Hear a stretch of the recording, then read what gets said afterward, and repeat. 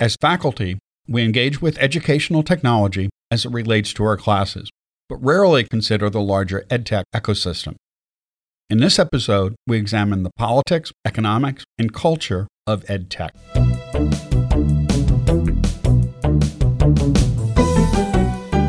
Thanks for joining us for T for Teaching, an informal discussion of innovative and effective practices in teaching and learning. This podcast series is hosted by John Kane, an economist, and Rebecca Mushtare, a graphic designer. Together we run the Center for Excellence in Learning and Teaching at the State University of New York at Oswego.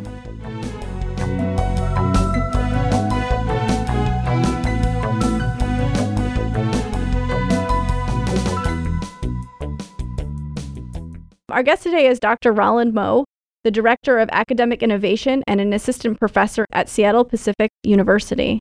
Welcome, Roland. Thanks for having me. We're glad to have you here.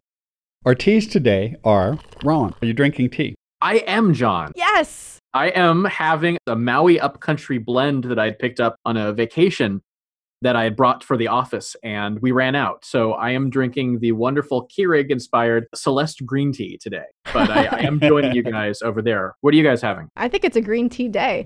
I'm having black raspberry green tea. And I have a ginger peach green tea. Excellent. We're all in sync without planning, so that's nice. We invited you here to talk a little bit about your April 2017 EDUCAUSE review article, which has created a little bit of a stir, where you were talking about the growth of educational technology in higher ed. What types of EdTech in particular were you talking about? So, John, that's a good question. And a little bit of preface on the article itself. I wrote that with George Veletsianos, who is Canada Research Chair in Innovation and a Professor of Education and Innovation at Royal Roads University in British Columbia. We started this project in 2013 at a time when MOOCs had just come into conceptualization. Laura Pappano noted that the year before had been the year of the MOOC.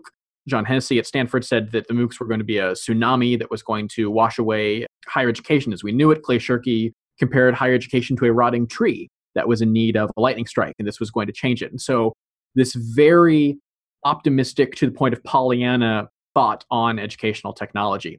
And George and I, both as people who are scholars and practitioners in educational technology, were a little taken aback by this. The promises that were being related to educational technology didn't match the literature. The history of educational technology didn't match the present. And the future track of these innovations, based on their previous experiences, kind of Silicon Valley startups, was not a positive one. As I mentioned, we started writing this in 2013, and the landscape kept changing. Ownership would change, or business models would pivot, and we had to rethink what we were doing. And so we kind of instead came back to this more systematic review of what is educational technology, or ed tech, and we thought of it in sociocultural terms as a phenomenon.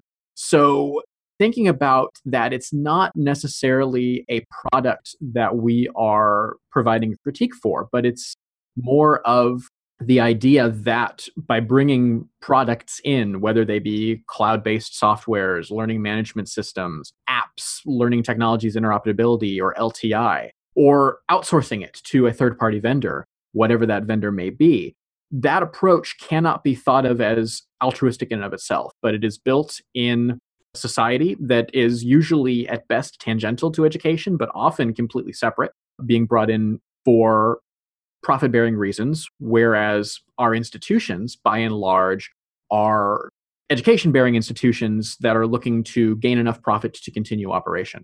So what ed tech are we looking at? We really want to be creating a more critical consumer of all ed tech. And you can definitely see that today in privacy issues that are coming out with Facebook, and algorithmic issues that are happening with Twitter, and discussions of what constitutes free speech or hate speech on these platforms. When we wrote, we were much more thinking about the technology that's getting into schools. But even there, some of the things that are happening in K-12, the data from these students is not necessarily protected, whether it's getting hacked and sold to other places, or if the companies themselves have connections to other products and other vendors. So it's a really meta piece to be thinking about. I don't necessarily have an axe to grind with any particular software. That's why we were very software agnostic when we were writing the piece. Just really want to be much more conscious of how we're using technology in our teaching practice and what is happening because of the technology we're bringing into our classrooms. Thanks for laying down that groundwork. I think that foundation is going to give us a good ground for discussion today and will help our listeners know exactly where we're starting. A lot of these things where people were really optimistic about the introduction of MOOCs and so forth, we've seen all this before. Television was going to do the same thing. Before that, radio was. If we go back further, printed books were going to have this big impact. So these are issues that have been around for a long time, but you focus on several issues that perhaps are more pressing now. One of the things you talked a little bit about is how colleges have been pressured by economic circumstances, by rising tuition costs and pressure to keep costs lower, to rely more on these external vendors. Could you talk a little bit more about that aspect? Absolutely. And I need to preface here again, John, I appreciate you bringing up television, because there's a time that a lot of institutions invested in broadcast studios, with the idea being that we were going to be able to amplify education and we were going to be able to have closed circuit educational opportunities at senior centers and satellite campuses. And so you have in many land-grant colleges these forgotten studios that in some cases are now being turned into teaching and learning centers where you have a green screen and you can show what you're doing in Canvas or Desire to Learn or Blackboard or whatever the system is that you may use, Moodle, don't want to leave anybody out. But to think about my experience as an educator, I have a connection to this particular podcast. I cut my teeth as an educator in my first career, which was in film, at Duke University's Talent Identification Program, where I got to know John Kane, who has been kind of very foundational in how I think about teaching and learning. So John, thank you for that. And it's wonderful to be on your show. We've seen all of this before and we failed to learn our lessons in education. So we didn't get out of television what we thought we'd get out of radio, we didn't get. And it's important to look back and see, well, what didn't happen that we expected to happen? What did we plan for? What was the consequence? What were the unintended benefits and what were the unintended pitfalls? The problem or the big difference today is a lot of the technology is being looked at from an efficiency standpoint. So television and radio, and even if you go back, like you mentioned with the printed books, you go back to correspondence courses and using the penny post in order to be able to give keyboarding instruction for secretarial jobs. So those technologies were based on much more inclusivity in education. You had a technology that made education available for more, and you had an opportunity to get away from geographic distance as what was keeping people from school. With digital technology, what we're seeing now is almost an inverse relationship that, yes, we have this opportunity and we sell it. So the MOOCs were sold as an opportunity to democratize education for everybody. But this is really framed in a cost-cutting perspective, that we're going to bring in technology to keep costs down. And it's very important. Costs in education and higher education especially have skyrocketed. And to think about how we can be looking at this. But it's disingenuous to say that our digital technologies are going to democratize education for all, when we want to use them to save money more so than grant access. We have to look at both critically. We have to put the same research behind both. Moreover, what's happening when our use of technology is in the gaining of data analytics that could be used at best in our spaces, but at worst by third-party vendors that we've signed contracts with that we don't truly understand where they're going or where they're taking these things. So I started with your question and went in a lot of different directions, I'm realizing. But I think it's important to do that historical review and think about all those places, because there's a desire there with what education's supposed to be if you want to think about enlightenment-based thinking on education. But we are at a different point now than we were with what someone like Soren Nipper would have called generations of technology, the first generation being radio, the second television, the third digital. This fourth kind of Web 2.0 has a much greater economic impact, both on the institutions as well as the whole purpose of education. That's something that we don't see a lot of in the literature, and something that compelled George and I to write this article. I'm hearing you talk about the desire for more access, but then also these rising costs. If we're using ed tech, are students actually just getting more access, or are we just making things more expensive at the cost of actual learning? Yes. It's difficult because in some cases, there is an upcharge on taking a course online. And there's good reason for that, because in order to teach a course online, if I'm an administrator, I now have to think about a faculty member who's going to be working through that course. I have to think about any licensing that I need for contents. So making sure that my reserves in the library can be easily flown into my LMS and that I have the rights for reproduction in that space. I have to think about instructional design. I have to think about information technology. I have this much larger infrastructure that's involved. Depending on what I'm doing, if I'm going to be using an anti-plagiarism software, if I'm going to be using an online proctoring software, a special grader, a video library of contents, there are 4 or 5 different buckets of LTI, and those are the general ones, not anything discipline specific. So that brings this cost up. At the same time, if you think about Moore's law, and as technology is increasing and the capacity to do things continues to increase, traditionally we have seen costs go down in this model. That hasn't happened with education. So you have a space where students are presented in media, and I would say in a lot of cases by schools themselves, that this online efficiency opportunity to engage is going to bring your cost down, but then your cost is becoming more because the cost on the institution is more. All of that is to say, at some point, if you're going to be selling both cost savings and access, that's not a recipe for success. In many cases, we have the access, but it's not to people. It's not to a high impact educational experience that you have come to think with a stereotypical higher education space.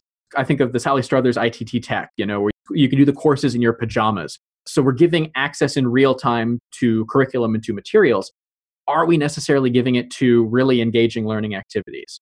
In some cases, yes, but I don't think the literature would say that those brightest cases of access are meeting that romanticized version of what it means to be a student in higher education. In many cases, the most successful institutions in creating access and bringing costs down are the ones where faculty have been replaced by kind of quasi-administrators who work as admissions support specialists, tutors, retention specialists, program developers, and fundraisers, kind of doing all of that from an office space. And that looks remarkably different from what we see in cinema, as somebody who works in film studies, what we see in cinema as that college experience. So we're going to have to rectify what it is we think college is supposed to be with what it is we're selling it as. Might some of that be that with new technologies, giving an example from economics, when steam engines were first introduced, we didn't see any real improvements in productivity for decades after that. When the internet was first introduced and people shifted businesses that, it's taken decades before we've seen much of an increase in productivity. Is part of it that we try to use the new tools in the same way that we traditionally taught and we haven't learned how to use it more efficiently? Or is it something inherent in the shift to more digital media that limits the interaction between the instructor and student and may limit learning somehow? John, thank you for bringing that point up. If you think about professional development technology, the stereotypical overhead projector that is used to present material is then replaced by the PowerPoint. And what was interesting is in some cases, the first uses of PowerPoint in classrooms, because bandwidth issues, were printouts of PowerPoint slides that were then put onto overhead transparency.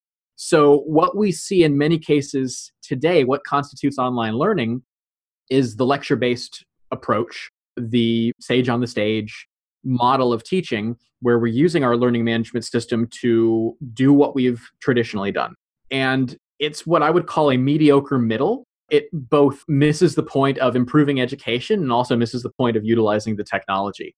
But it's what we do. My fear is that there has been a financial success in doing things in this way, or at least creating a media culture that equates formal education to the lecture. So you think about a TED Talk, or you think about a Coursera lecture, this idea that it is a faculty member's responsibility to share their wisdom as the person who's speaking through it. A podcast is another space. There are people who are talking in a space. Now, that doesn't mean there's not a space for podcasts and there's not a space for lecture, but it's easy to package that content and put it into a learning space that you're hoping to monetize. For learning to be effective online and bring down costs probably requires a pretty seismic shift in how we think about business as normal. Some of the early critiques of online education were that it would turn us into a Fordist space where it was going to be an assembly line production that was going to get away from a faculty member as kind of an auteur, somebody who has the course from its implementation to its full assessment. With online, that's almost impossible to do for the sanity of anybody. So in some cases, that model is going to need to change in order to be successful. We haven't figured out what that looks like yet. And the human capital costs of doing it right so far outweigh the benefits that you get from allowing students to be able to take classes from a distance. and increasing your enrollment, hopefully, through online. We haven't figured out how to weigh the human labor that goes into that. And I think some of it is also we haven't changed. I'm going to get radical here. The expectation of what it means to be a professor is still the same as it was 50, 60 years ago. But what we consider as knowledge has changed pretty significantly with Ernest Boyer's thoughts on scholarship. What it expects to be a faculty member. So the expectations of teaching at even teaching heavy institutions have gone up, but the expectations on scholarship or service have not changed. So instead of it being a triangle of scholarship, teaching, and service, it's this odd triangle that is morphed into a parallelogram with no extra time given to these spaces. So we're going to have to think about our governance structures and our infrastructure if we're going to be successful. There's an article in the New York Times this week, we're recording this in mid-September, talking about what the next financial bubble may be. And it points to student loans, that the cost of education has gone up fourfold over the last 30 years, outpacing everything, including healthcare. And the student loan debt has, over the last 5 years, overtaken credit card debt. It's the largest amount of debt that exists in any industry. That cannot keep up, yet costs continue to rise. So another thing, in 7 years, that traditional college age student, 18 to 22, is going to decrease in 2025 because of demographic shifts. So there's a lot that's going on at this point. And John, you mentioned the steam engine and how it took decades. Well, we keep saying we're in the Wild West and we only have years until we get to the cliff. And many people would say we're already past that point. We're at the point of no return. I like to be a little more optimistic than that. I'm going to go back to a little bit of discussion about access. Some of the things that I hear you describing is that the technology is allowing us to have access to information or the distribution of information, which is why the lectures, the podcasts, et cetera, are easy to package and deliver the access to that information. But what I'm not hearing is access to learning or the access to becoming a scholar or a way of thinking or being in the world. And I wonder if some of the movements in OER or the open education resources are trying to push the envelope or push the technology and access more in that direction, or if it's really still emphasizing the ability to just deliver information. Rebecca, you bring up a really great point. And I'll touch on OER because it's a fascinating case study in this space. But if you look at the history of distance education with technology, the focus was on bringing people together, that the content operability was not the key point, but it was being able to bring people from disparate geographies or cultures or climates together to learn. And so it is based in constructivism and constructionism and social learning theory and activity theory and all of the wonderful progressive learning theory that is moving teaching and learning today. And the technology that is predominantly used stands much more didactic, maybe behaviorist in approach, because it's easier to measure that than it is to measure the much more engaging work that happens when you bring people together. So I had an opportunity, I'll try and not give away any disclosing information on this, but I had an opportunity to work with a group on a MOOC after the first wave of MOOCs. This was 2013, 2014. They were on a major platform and they had created a course, and it was not a traditional STEM course. This was an arts-based course that they had created. And the platform came to them at the end and said, here's what happened in your class, and had this ream of analytics.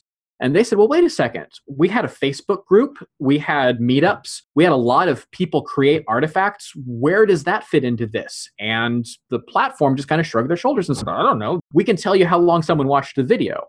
And they were saying, that's not what's important to us. What's important is what were the conversations that were happening and how is that going to relate to where they're going further? We're in a time of measurement today, yet our measurement structures are much more basic than our capabilities with technology. And so we're engineering the technology to perfect those measurement techniques. We can't do much more with bringing people together and engaging more progressive emergent learning theory with technology. I think what George and I were arguing is the technology as it stands today doesn't feed that, because that's not what's getting the clicks. That's not what moving the needle, whatever metaphor that you want to use in that space. MOOCs are a fascinating space to look at this because the MOOC acronym actually comes from an experiment in social connectivist learning from 2008 with George Siemens, Stephen Downes, Dave Cormier, and the Great Canadian Contingent. And then Sebastian Thrun didn't even talk about it when he became the father of the MOOC in 2011. He was looking at a bold experiment in distributed learning at Stanford. It was a New York Times reporter, Tamara Lewin, who made the link between what George Siemens had done and what Sebastian Thrun had done and called it a MOOC. And it kind of stuck. And that's where we went with that. So it's very interesting to look at the hype versus the research and why the hype is what's pushing the cart, when in academia, we like to say it's the research that does. Now, you mentioned OER. I want to focus on that because this is a really fascinating space that in the last couple of years, you've seen this remarkable push on open educational resources, open textbooks. And I am a longtime advocate of open education. Been attending the Open Ed conferences that David Wiley has been putting on since 2013. I ran the Unconference there last year. So I'm an advocate for what they're doing. But it's interesting to think about their success, and what they're advertising as their paramount success is really focused in textbooks. So while you have the opportunity to edit a textbook and you have the opportunity for a faculty member to build artifacts of knowledge with students and cross-collaboration, that's not what's moving the conversation today. What's moving the conversation are these static textbooks that bring costs down for students. And I like to be the voice that's saying, don't forget about these places, because I worry that we'll see something, and you can even see a little bit of it happening now with publishers who are wanting to open wash or greenwash or astroturf what open is and say, oh, here we are over here at Pearson or McGraw-Hill, and this is our contribution to the space. When you look under the hood, it looks remarkably different. But if the focus remains on this static textbook and that adoption, it's easy for that to co-opt. So to answer the question in a more broad sense, I think in general, we have research that's telling us one thing, and we have marketing and public relations and cultural ideology that's saying something else. I don't want to say we've done a poor job, but the two are very incongruent right now. And usually it's that media PR machine that's pushing things, and we're playing catch up. And it's easy to lose track of the research in that. As a public institution like we are, obviously access is in, all people should have access to the information is really important. But I always get concerned about the people who are generating the technology, pushing it in the wrong direction, and people who value everybody having education and learning, not being able to push the envelope or push the technology in the direction that we want to push it in. They're kind of butting heads in some ways. I would absolutely agree with that. And accessibility, it's really wonderful to see accessibility being brought forward in terms not only of contents, but also of learners. And so the stigmatism of having learning disability or an emotional or physical or some need to engage with content, that now is going to be supplemented by an institution. And that we are designing with that in mind. We're designing universal access and UDL that we're engaging in this space. So that's a really wonderful change that has happened in higher education. When people talk about the cost of higher education, it's important to note that things like that are bringing the cost up. And I don't think any of us would want to get rid of any of those pieces. The problem, of course, becomes what is the historical understanding of this place, and what is our institutional objective and our institutional memory versus these changes that are happening in how we think about teaching and learning. And I've done as much as I can locally at Seattle Pacific University to start conversations and meet people where they are. And I think we've had some pretty remarkable success in rethinking some of our structures. But we're a private liberal arts institution, not dealing with the state bureaucracies, not dealing with the state system, not dealing with tens of thousands of students. It becomes difficult to navigate all of that. Bureaucracy is the least worst tool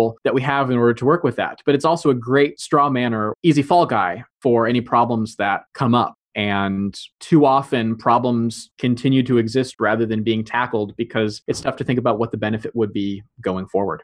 In your article, you talked a bit about the increasing reliance on private vendors, outsourcing tasks from institutions to vendors on the grounds that opens up things to the free market in some way. Mm-hmm. But when we look at the provision of most of these platforms, it's a fairly unstable market. We're seeing so much concentration in the market where many small publishers have disappeared, and many of the innovative educational technology providers have been bought up by other large firms. We've seen many providers disappear. I'm glad you bring that up, John, because if you think back, and John, you and I have a background in K-12, and it's really fascinating to think about this from a K-12 perspective, because in the 60s and 70s, the heyday of educational film, it was the job of the media resource specialist at a K-12 library to work with faculty to be able to understand how these pieces fit together. And so they were working with Encyclopedia Britannica and World Book and Disney and ABC and NBC and the different content providers of the time who were making educational titles. It was a fascinating, fascinating time. The computing craze in the 1980s came at the same time as a recession.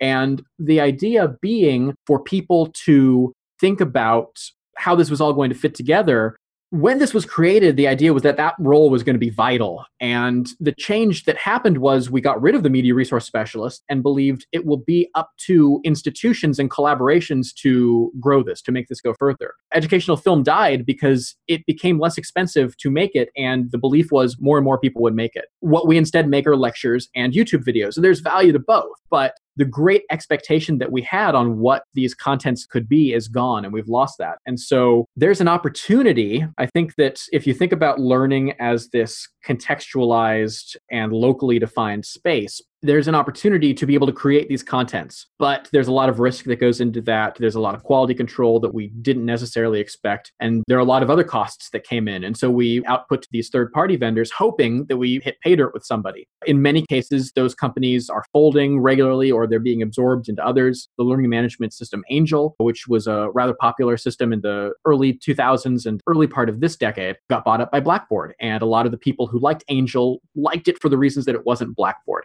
But to think about in that perspective, it's almost impossible today for institutions to take this on their own. There's just not a return on investment that works for that. So that means you either have to create these partnerships across institutions that historically have been at war with one another, or you invest in the promises of a third-party vendor, either a small one that's telling you what you want but may not be around in a month, or a large one that you have a lot of trust issues. Best case scenario, trust issues on the kind of service you're going to receive. Worst case scenario, what does it look like? What's happening to your data? What's happening to your analytics? What's happening to the ownership of what you're producing?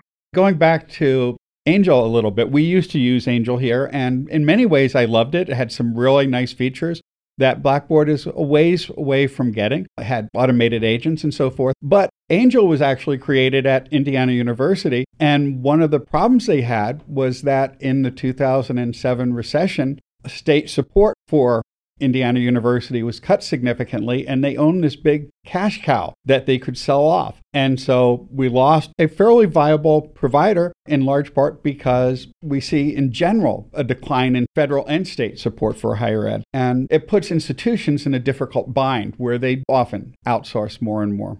Absolutely. And Angel's a good example of that. You can go into the 60s with Plato. It was a Midwest state school that was doing Plato. I think about Quest Atlantis was another great thing that gets mentioned in all sorts of progressive educational research that was funded by grants, and the funding dried up and there was no way to sustain it. The MEC Corporation, the people who created Oregon Trail and Super Munchers and that educational software, where is that today? And I work in educational film. I think about it from that perspective. How have we lost those film providers? And now we just think that content will fit in for what was historically this really rich and vibrant place to engage. But we've lost it on the software side and the teaching and learning side. And we're outsourcing so much of what we already do to the free market. And certainly there is benefit to that, but at what cost? And I don't think there's been enough analysis of what that cost has been. So you're really bringing up the idea that ed tech is not neutral and that there's competing goals. So technology companies are obviously trying to make money, and then we're trying to have students learn, ideally. How do we help those things become more aligned? What needs to happen so that we're not at odds, but that we actually find alignment and essentially make the world better, which in theory or in PR is what's being said?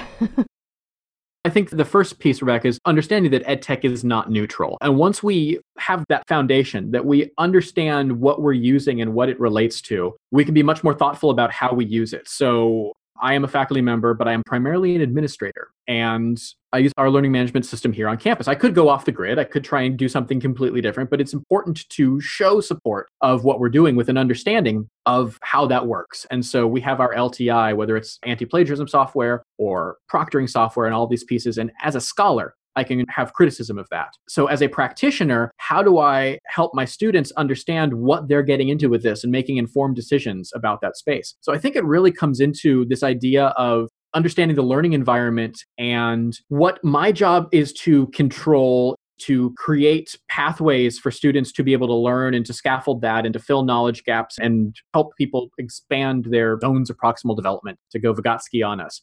I need to cede some of the quote unquote management control that goes into, well, we use this and this is what's going on, but let people make thoughtful decisions about what's happening with the technology that they're using. My son in K-12 can opt out of state standardized testing. And that's a decision that's made as a family. Dealing with college students, we don't give them the same rights to opt out of some of the technologies that are being used. So I think about the proctoring technology that was out of Rutgers that was running in the background on computers using retinal scans to engage people. And that's just what you get when you sign up, and there's no informed decision or consent. There's not even a terms of service that you have to read through and then click a button that you don't actually end up reading. Can we have more of these conversations? Can we be more informed? Because if we have that information, we'll be much more thoughtful in the decisions we make on what vendors we choose. The vendors will then have to respond to that market in making software that is more open or more transparent in its use and the application of its data. People have to make a profit. Education has to make a profit. We can marry those pieces together and have a somewhat vibrant marketplace that is serving the learning of students. I think the issue is right now for EdTech, the student's the customer, not the buyer. And so there's a gap there that if we have students much more involved in all aspects of that and involved in those conversations, that becomes part of the learning experience. I think that that could see some more direct improvements than just generally saying, well, we're thinking about this and we'll continue to think about this going forward. You mentioned keeping students in the zone of proximal development. One concern with standard lecture-based teaching is that students are pretty much forced to move along at one pace. What's your reaction to adaptive learning? Is that something that could help, or are there some limitations that we should be concerned with there? I mentioned Plato earlier, the first personalized learning network, basically adaptive learning. I think that there's a wonderful opportunity for adaptive learning platforms and for being able to bring in competency-based education into spaces. Thomas Edison University has an amazing program that is built on the idea of competency-based education. Alternative pathways and moving away from quote-unquote seat time, there's definitely viability for that. It just has to be thoughtfully executed. And what is the purpose of the learning that is happening in that space? So if I think about a school of health sciences, I think about nursing. If I'm going to get a degree in nursing, there are really specific things that I need to do. I need to pass very specific exams that are proctored in very specific ways that expect me to maneuver in very specific fashions. The seat time is important for that. And that space there needs to model what I'm going to be getting into in an industry. So I can't be an intrepid change agent saying, no, this needs to be social learning theory. It needs to be what takes off in nursing. No, nursing students need to be able to be successful in the expectations of their field. Where are the places that adaptive learning can fit into that? You see it in foreign language in many cases, and the supplements that are happening there. Keyboard instruction is another one where that comes in. So how can we use the best of that to be getting into other spaces? I think some things that we could explore there as we rethink disciplines and what works for economics or film studies or education. I think there's some places with that critical thinking, that soft skills, 21st century learner stuff, where the adaptive learning could come in. So misinformation, media literacy, fake news, big hot topic. And I wrote an article in 2017 that got a lot of attention, not all positive, saying that fake news wasn't the problem. It's not what's ended up resulting in Brexit or the results of the 2016 election, but it was a small part of a landscape that had been neglected and was suffering from blight for a long time because of how we teach this stuff. And I wonder if thinking about digital literacy, which we're all expected to incorporate into our classrooms, if that could be served by an adaptive learning platform that engaged content, theory, criticism, and evocative video to be able to move somebody on a pathway. That's a place where all of us could come together because there's no discipline that owns information literacy. It's built out of information literacy in libraries, but librarians often are the most flexible in thinking about how their craft is going to change. Places like that, critical thinking, the stuff that we're all told needs to be imparted to our students, but it's just kind of this hooray concept of, oh yeah, let's have this. Maybe those are the places to really focus on the successes of that. And then the research can help define how economics could engage adaptive learning or film studies or education or cell biology. One of the things that you said earlier is that students aren't the audience of, or aren't the buyers of the technology. And I wanted to shift that a little bit to thinking about audience and who things are designed to. And I think you're right in that tech companies are selling to administrators who are the ones that are doing the buying and the purchasing, who are trying to facilitate certain things, keep costs down, etc. How do we shift that conversation so that tech companies start to see the end users, who are really students and faculty, as the audience of their marketing, of their conversations, and actually shift things so that they focus on the research around learning and improve learning rather than just facilitating something? The key part of what you said, Rebecca, you kept going back to learning. And I think that's what's missing in these vendor conversations. We have this idea of what learning is. And if I'm a vendor and I have mounds of data, I can point to achievement, and I can point to the things that I measure in my platform that lead to that achievement. And for most instructors, that's not evidence of learning. That might be a small part of it, but there's a much larger picture. And we do a poor job of amplifying that research. That research doesn't play well in mainstream media. So how do we do a better job of sharing that research? What constitutes learning? What makes learning happen? I love going to YouTube and looking up do-it-yourself, how to fold a fitted sheet, because I don't do a good job of folding a fitted sheet. And I've tried numerous times and I still struggle. So that video isn't the piece that I need to be able to move me there. Now, there are other pieces, potentially making something for dinner that I would be able to replicate in that space. But replication, again, is not learning. So even an understanding of what is learning, what does that mean? How do we define what it is to have learned something? What it is to be a learner? Lifelong learner is a commodified term at this point, when it really should be a state of being for, I would say, pretty much anybody. How do we engage those conversations? That's a really complex question. In terms of an institution, how do we bring more student voices into these spaces, and not in a placating fashion of, well, we now have a student sitting on this committee, but to really understand how that student can canvass and caucus with their peers to be able to provide us information. In the same way that if I'm serving on a faculty committee so that I'm meeting my service requirements, but if I'm getting something out of that and I'm giving back, that's a wonderful experience. A student serving on a committee, how can we provide them what they need for their CV or for their graduation in a way that what we're asking from them, they can provide us, and not just sitting there and saying we're listening to what they're providing, but often not doing that. So more student voices in those decision-making processes, more research that's going to be shown to the vendors. And I think we need to be more thoughtful about those vendor conversations. One thing we do here at Seattle Pacific University, we actually have with our faculty, we provide entry points for vendor assessment when we do test demos.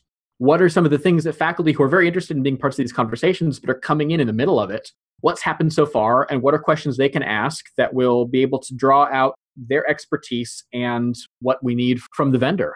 The more of that we do, the better. I know the California State University system is doing something similar on automizing a great deal of the pre-production that goes into assessing vendors, so that the stakeholders who are asked these questions have that information in a repository and can access it very easily to make an informed decision, rather than it being brought down from higher administrators, lots of information that's tough to digest in a small period of time. What do you see as some of the most promising areas where EdTech has some potential? Excellent. My wife loves to say it's very easy to show why you're against something, but you get into this business to be for something, get an education to really share the diffusion of knowledge and help people rise to heights they didn't know were possible. Fall in love with things they don't yet know exist, as Dr. Gary Steger would say. So what are some of the positive things that are happening? I really think there's a chance for a revolution in multimedia. Here's this podcast that is happening in an interdisciplinary fashion, and SUNY Oswego, bringing in a faculty member from a completely different perspective who serves as an administrator, having this conversation. More and more of this is happening. Before we went on the air, John, you were talking about editing your 2 channels and making sure the sound was right, and all of these skills that were picked up that don't come when you get your PhD in economics. So as these pieces are coming in, how do we value that? And so you see more administrations and more governance bodies that are providing value to that. We were talking, Rebecca, about open education. The University of British Columbia now will recognize the editing of OER materials as part of promotion, tenure, and review for their School of Education. That's a phenomenal change that has happened in how we think about the role of the faculty member as a distributor and conveyor of knowledge. I think people are being more thoughtful in this day and age. But you did ask specifically about technology, so I need to pivot back there for a second. I love some of the stuff that's happening in virtual and augmented reality, some of the really interesting research that's happening there. I like the drop-in classes that are happening around special interest topics that often in many cases are informal or non-formal learning spaces. Museums putting on areas where you can come in and learn in a certain time. Kind of a gap between a human experience and the MOOC, but you're kind of doing both at the same time. I think that the opportunities that we have with free and ubiquitous devices, and I don't mean free as in cost, but I mean free as in access to, and especially in the West with broadband capabilities, what's going on with video and how we can better engage that. And as more people learn about nonlinear editing and cinematography and camera and sound, what are some of the resources we're going to build there? Opportunities for students to share their knowledge is the main thing that comes forward for me. WordPress, which runs, a quarter of websites in the world, is getting incorporated more and more into courses. You think about the WordPress camps. There's a great thing happening in New York City coming up on managing the web and how you can work with students to be able to be creators and owners of the knowledge that they've created and what the implications are in that space. It is kind of a tough time to be bullish on technology if you think about Facebook and Google and Apple and Amazon and antitrust that's going on in all of those spaces. And so a lot of the stuff that I've mentioned here is somewhat renegade, somewhat guerrilla even. So where are those opportunities to engage with environments through online? It comes back to community in that space. How do you find and foster that in your networked identity? There are opportunities, and more that's going to be happening. I think that we're in this storm, and after this, there will be not a calm, but there will be an opportunity to look at what's been broken and how can we build and improve going forward. And I think that we're getting to that point sooner rather than later. We generally wrap up by asking what's next. You talked a little bit about what's next in ed tech, but what's next for you? What we're doing at Seattle Pacific University around academic innovation, we've been offering seed grants to faculty for the innovations that they see as necessary, whether that's in a classroom, in a department, in a college, across the entire campus, working out in the community. We provided 45 of those over a 2-year period, saw almost a third of our faculty directly affected by those, and it was very powerful. So we're taking that a step further and engaging at a school or college level and finding innovations that we can then potentially put into day-to-day operations. So one of the things we're thinking about actually are adaptive courses. What would it look like for a course in nonlinear video editing to be almost entirely online? And you think about that with lynda.com. I can go to lynda.com and take a tutorial in using Final Cut or Adobe Premiere. What am I getting out of being in a higher education institution that I can't get off of Lynda? That's what we're exploring. What does it look like to have that scaffolding and support that's directed toward a greater understanding of knowledge? Other things are definitely around social justice. We are seeing at Seattle Pacific an increase in first generation and historically underrepresented students who are coming in with the same scores as their peers. But once they get here, we're seeing a discrepancy between where we would expect them to score and where they are scoring. And we have statistically significant research showing that that is the first generation student demographic. So what are some pieces we can put into play to be able to help them with their success? Because it's not a matter of not being able to do it. It's a matter of the structure and the culture is not befitting them. So we have a program called the BioCore Scholars, where we are working with tutoring and mentorship on research, community, and knowledge gaps to be able to move these students. We're in our 5th year of this program. We're looking at expanding it, but we have brought the students up a full standard deviation in their scores.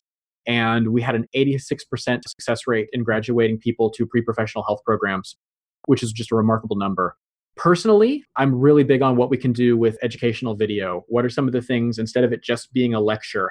I love Skunk Bear on NPR, taking a topic and in 3 minutes doing an entertaining, evocative dive into that topic. But again, that's Oliver Gaken would call decontextualized curiosity. How do we take that and actually put it towards learning? So I'm looking at what does it look like to have lecture mixed with very product-based assessment, mixed with more evocative filmmaking to move people into learning. How does that all go forward? It's a very exciting time to be in higher education, even with all of the things that are looming on the horizon. Certainly doesn't sound like you're going to be bored anytime soon. Not at all. Thank you for joining us. We look forward to hearing more about this. John, Rebecca, thank you guys for having me. Thank you.